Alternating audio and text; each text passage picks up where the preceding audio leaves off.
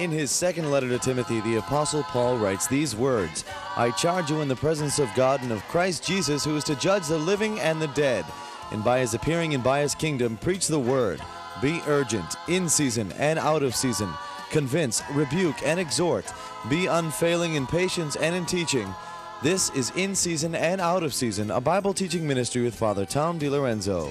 Today is Father Tom and a young man named Luke. Luke, welcome and introduce yourself. Thank you, Father. It's really great to be here today. My name is Luke Niewiadomski, and I am visiting town from New York. He's from New York, and he's going to tell us his story. It all begins with, well, tell us what it begins with. Well, actually, I can rewind back to when I was in my early 20s. I had an ego about me, a pride that kept growing as I got older. And from that, I really had turned away from the faith. I believed that Christians were more or less brainwashed by a book. And I therefore just basically became atheist, but had a strong sense that there was something more at the same time until I discovered Buddhism. And so once I discovered that, I heard teachings around, oh, we have direct experience that you can rely on. You don't have to rely on a book.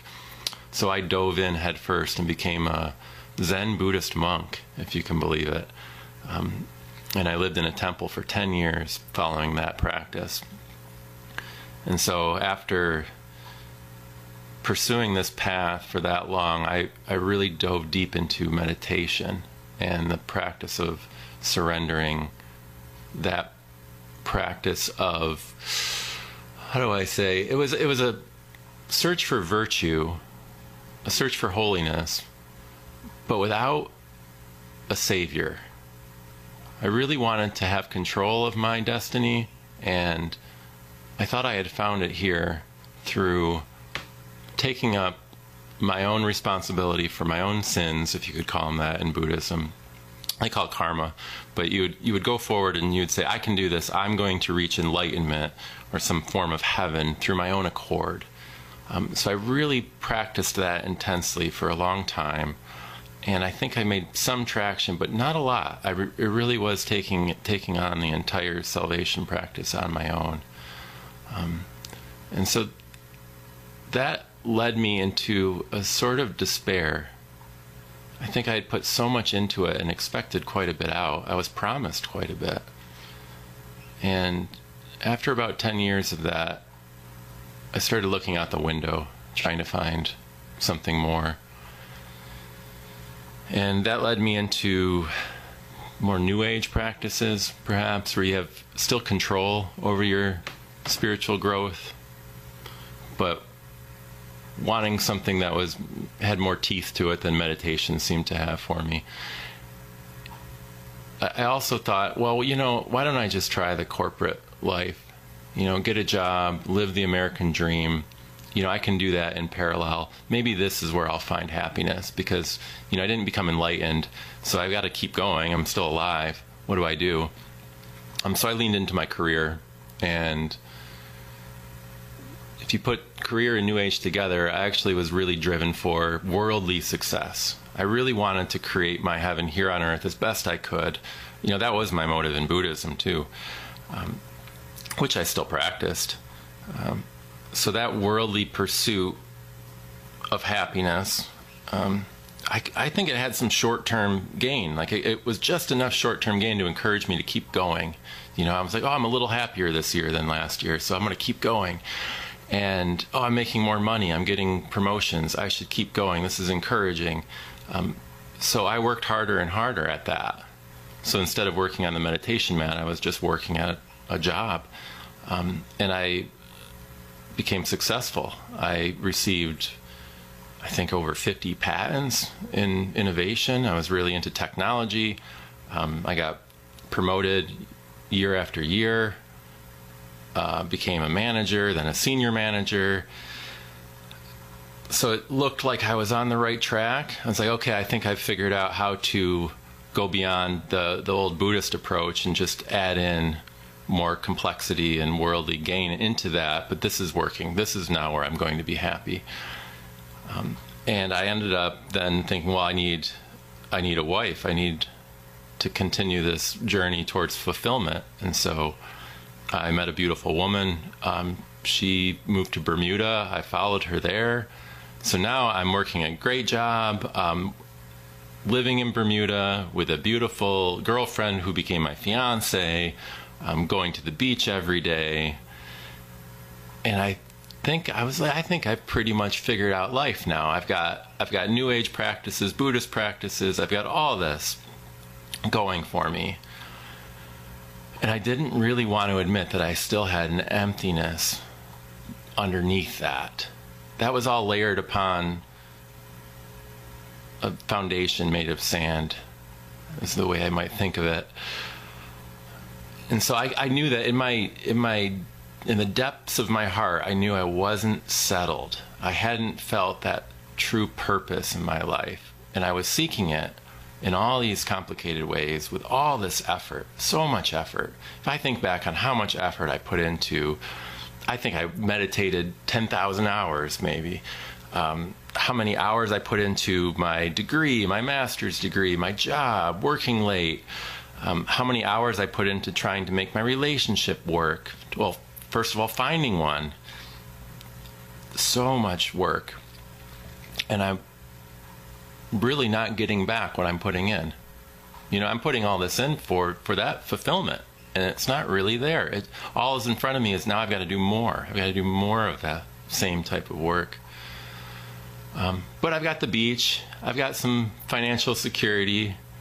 I've got a girlfriend. I've got some things that kind of offset that. So I'm attached to the world. And all of a sudden, Jesus starts to show up in a couple different ways. I think I started to open up to the fact that he was not a fictional character in a book written by people that were trying to create a church. I think that's what I believed. Some historical figure that got inflated over time. I started to realize, wait, maybe he's a real person and he really does exist in the spiritual realm to some degree. I hadn't bothered to research it or anything, but I did start to open up about that. I think I read a near-death experience where they met Jesus, and I'm like, oh, this sounds actually kind of legitimate, like that this really did happen to somebody. And so once I started to open up to him and to his existence, really, he started to show up. And a few things happened one after the other where I became more and more open to him. And then I became a little more open to the church. The church didn't look like a brainwashing factory like I thought it was. It looked more like an institution with flaws and goodness. I was a little tolerant of it, maybe. I wasn't anti-church anymore. And that was a grace. That just happened to me slowly but surely. And so I'd poke my head in now and then. And just one time it was just to hear there was Gregorian monk chanting going on from at an abbey I was nearby. I'm like, oh, I want to go listen to the monks chant. Something as simple and innocent as that. But it gave me more and more openness. But really what started to strike me was that one time I was at a Mass, and the Eucharist had this appeal to it. And I'm going to have a hard time describing it, but it was a supernatural appeal where when I went home, I felt like I really wanted it. Like when I'm thirsty, I really want water. It was that same type of drive. It was a feeling of, when can I go to Mass and receive the Eucharist? So anyway, I went to confession for the first time in 25 years and had this powerful experience of the Holy Spirit. Now that I look back, I don't think I recognized what it was at the time, but my heart opened up from that confession. And it wasn't even with necessarily a profound priest. I think he was just reading his response to me off of a page that he had printed out for the day. But I walked out of that confessional and I could feel my heart physically for a few hours, like there was a glow in it. And then I would go receive the Eucharist, and it would affect me. And it would affect me in a way that wasn't on the surface. It was something deeper. Like I'd go home and my thoughts would turn back to it. And I didn't understand this. Tell us about the time when the priest held up the Eucharist and what happened to you emotionally. So there was a point in the Mass when the priest would hold up and say, "Behold the Lamb of God." And I was at the Mass, and I think I was asleep.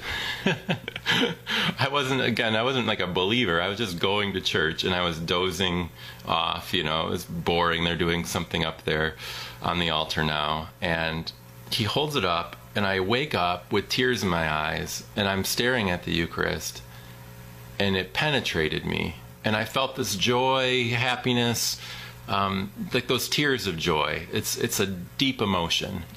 It feels like it's a mix of a few. And I went back to church, I think the next week, and it happened again at the same time. So that gave me some kind of curiosity. Like, I didn't understand that. It didn't make me shout out, "Jesus Christ is our Lord and Savior." I just knew that I was having a personal encounter that was beyond my understanding. It was beyond my comprehension or explanation. But I didn't try to explain it. I just went home, kept living. But until one day I thought, you know what? They have Mass at 6 a.m. My fiance is asleep. I sleep less than her. Why don't I try a new routine? Why don't I get up and go to that 6 a.m. Mass and just encounter this Eucharist every morning to start my day? It just seemed kind of like a nice routine. I'd go from church to the gym. Like, that's how I thought of it. Like, I got to do these things to just get my day going, get me out of the room, get me out of bed, get going. So I'd go to the Mass, half hour, go to the gym, less than a half hour, go home, get to work. And I'd have those encounters every time, 5 days in a row, Monday through Friday. And on Saturday, so I've only done this for 1 week. I've done this 5 times in a row. On Saturday, my fiance says to me, "I don't like this church thing that you're doing." And we argued about it. I don't see why it matters. You're sleeping. I'm just getting just a healthy routine going. I didn't try to explain anything that was happening to me supernaturally. I just was saying, I kind of like going to church.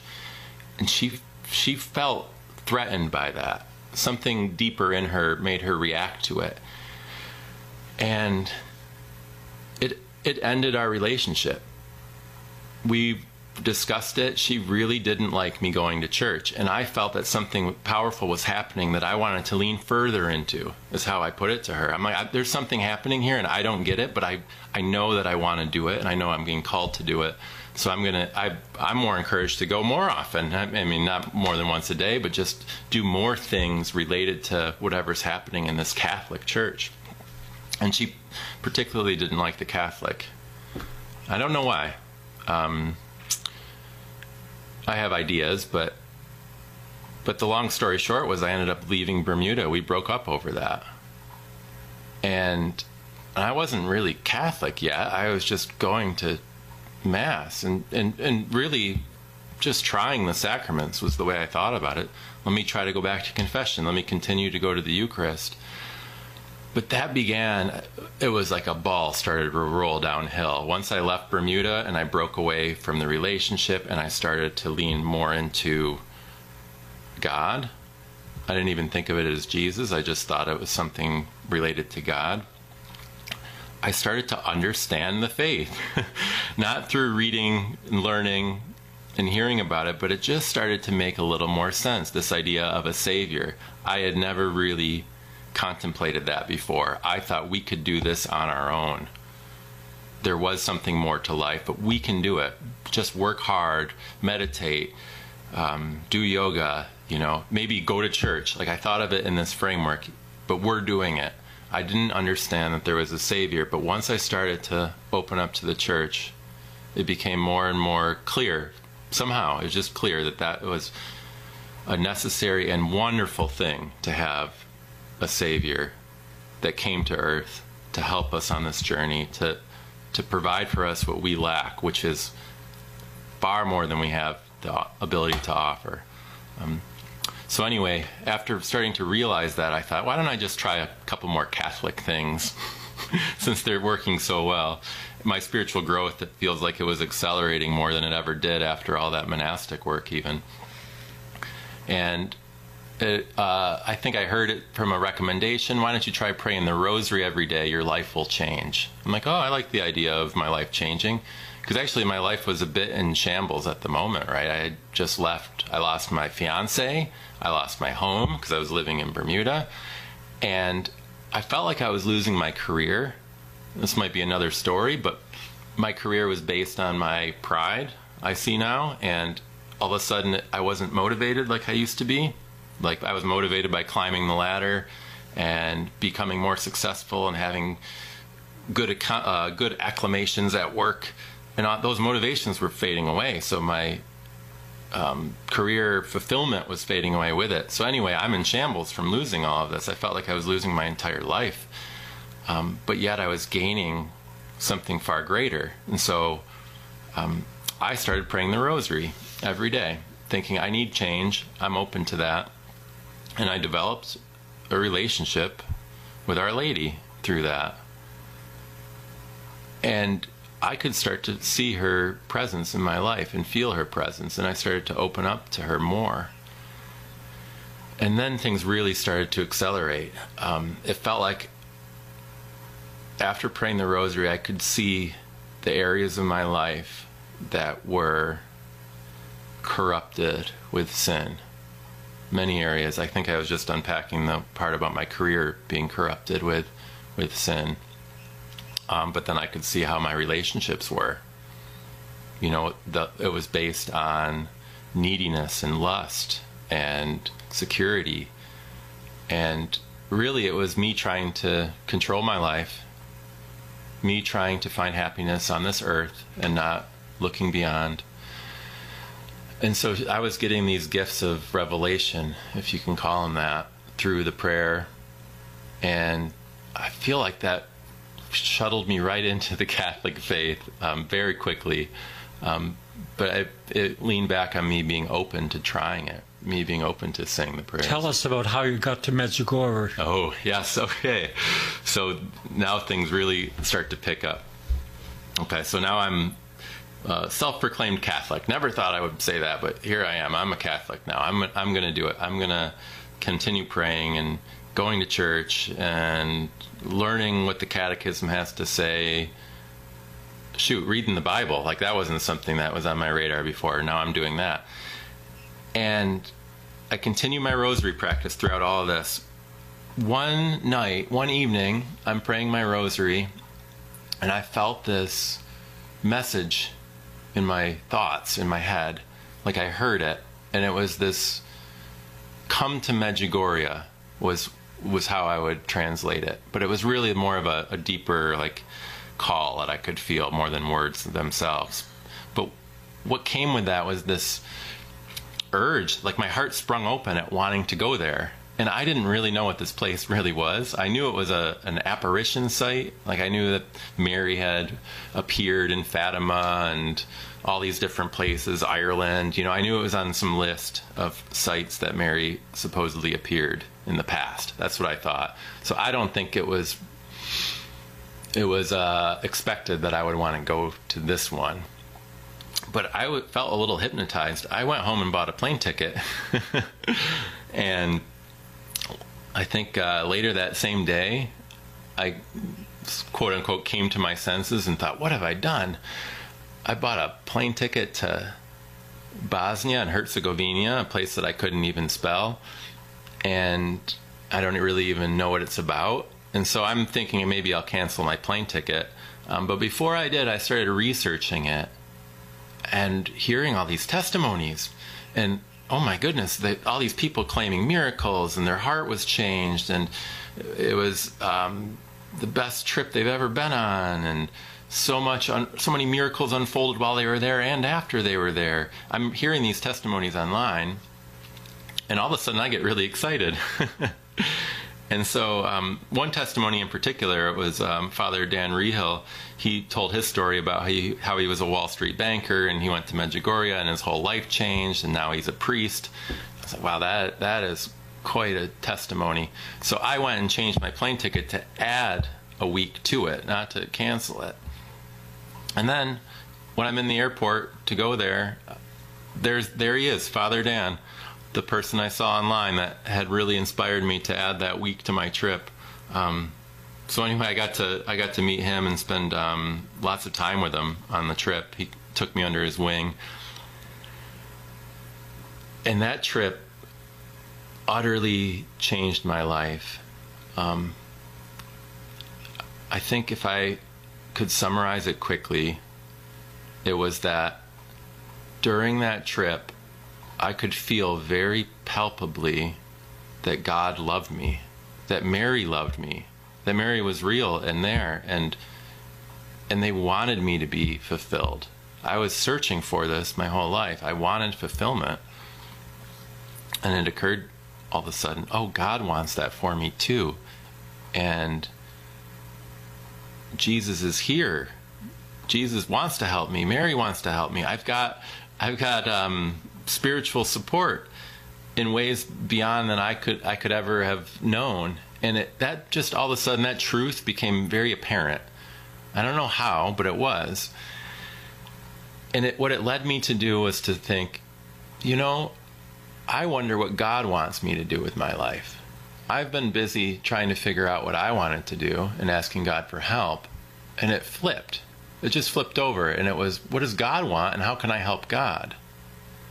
Which was a 180 degrees shift in my attitude. There was no content to that. It was just a perspective or a position that I had around how can I help God with what His will is? What does He want me to do? And so that was the power of that trip for me. I came back. That was what I took away from it. Lots of miracles, lots of fun stories I could tell during that trip. But that was really, I think, the core of what I came home with was the sense of wanting to find God's will for me in my life. So just taking that stance, taking that position of, God, what is your will? It wasn't but a couple days later that I felt this strong joy and desire towards the vocation of the priesthood. And I would not have thought, during Medjugorje, I'm telling people, oh no, I'm not called to be a priest. I don't want that. I have an attraction towards marriage. Like that's something I desire, so that must be my call. But I wasn't really asking God. I think I was interpreting my desire for that to be my vocation and to be God's will, and to think, oh, I'm only going to be happy if I have marriage.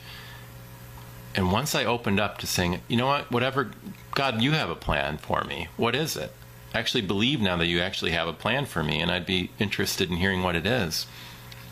And the message was coming through to move towards the priesthood. And that came with a trust that if that's what God wants for me, that's where I'm going to have fulfillment. It's not a matter of I'm going to go down this path and regret it and suffer, but that I'll actually find fulfillment if I follow God's will in whatever form it might take. I guess I'm open to finding out what that's actually like, because I've spent my whole life trying to write the script myself. But to follow what God's script is a new adventure for me. And that's where I'm left today. This trip to Medjugorje was last month. It was in September. So this is happening very quickly. But it's very wonderful. I feel different than I've ever felt before. Absolutely. There's a spirit. I guess it's the Holy Spirit. There's the Holy Spirit in my life in a way that's so blatantly powerful that I can feel it right now. Like I'm being guided along this path, and that's such a relief that I don't have to figure this out. I can be a child of God, and that is a wonderful feeling to have that. It reminds me of when I was a child. It's all about surrender. It's all about, here I am, Lord. I come to do your will. It's all about, here I am, Lord, whatever you want. And there are people listening today that God's calling them to the priesthood, and you need to respond. You need to respond in faith. In faith. I want you to call Father Eric Caden. He's the vocation person of the Archdiocese of Boston. Father Eric Caden. Continue. We have another minute. Oh, okay. Well, within the last minute, I think the state of mind that I'm in today that I can share is I feel a great amount of uncertainty for what's ahead, paired with a great amount of gratitude. And that's not a combination that I'm familiar with. I've had a lot of uncertainty before, paired with anxiety and fear and feeling this strong urge to try to control things and figure things out. And this is the first time in my life where I've been faced with a complete amount of uncertainty and not a lot of fear or anxiety, but quite the opposite, gratitude and trust. And I hadn't mentioned, I quit my job. I don't know what's ahead for me. I'm applying towards seminary, but there's plenty of time before that even begins. I just know that God has something planned for me other than the career that I had built up myself, and I'm so excited to find out what that is. Well, thank you so much for your sharing. Thank you, God, for what you've done and are doing in Luke's life. God bless you.